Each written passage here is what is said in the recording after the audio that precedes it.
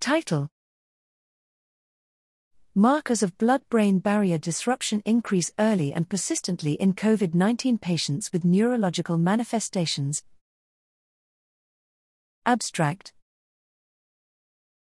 Background: Coronavirus disease 2019, COVID-19, leads to peripheral and central disorders, frequently with neurological implications. Blood-brain barrier disruption, BBBD, has been hypothesized as a mechanism in the acute phase. We tested whether markers of BBBD, brain injury and inflammation could help identify a blood signature for disease severity and neurological complications.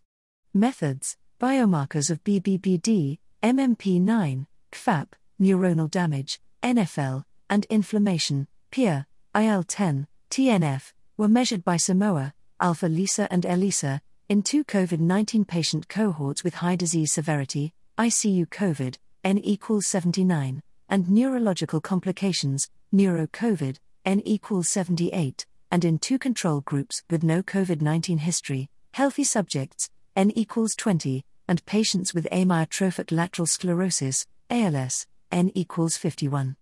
Results: biomarkers of BBBD and neuronal damage were high in COVID-19 patients, with levels similar to or higher than in ALS. Neuro-COVID patients had lower levels of PIA but higher levels of MMP9 than ICU COVID patients. There was evidence of different temporal dynamics in ICU COVID compared to neuro-COVID patients, with PIA and IL-10 levels highest in ICU COVID patients in the acute phase. In contrast, MMP9 was higher in the acute phase in neuro-COVID patients, with severity dependency in the long term. We also found clear severity dependency of NFL and CFAP. Conclusions: the overall picture points to an increased risk of neurological complications in patients with high levels of biomarkers of BBBD.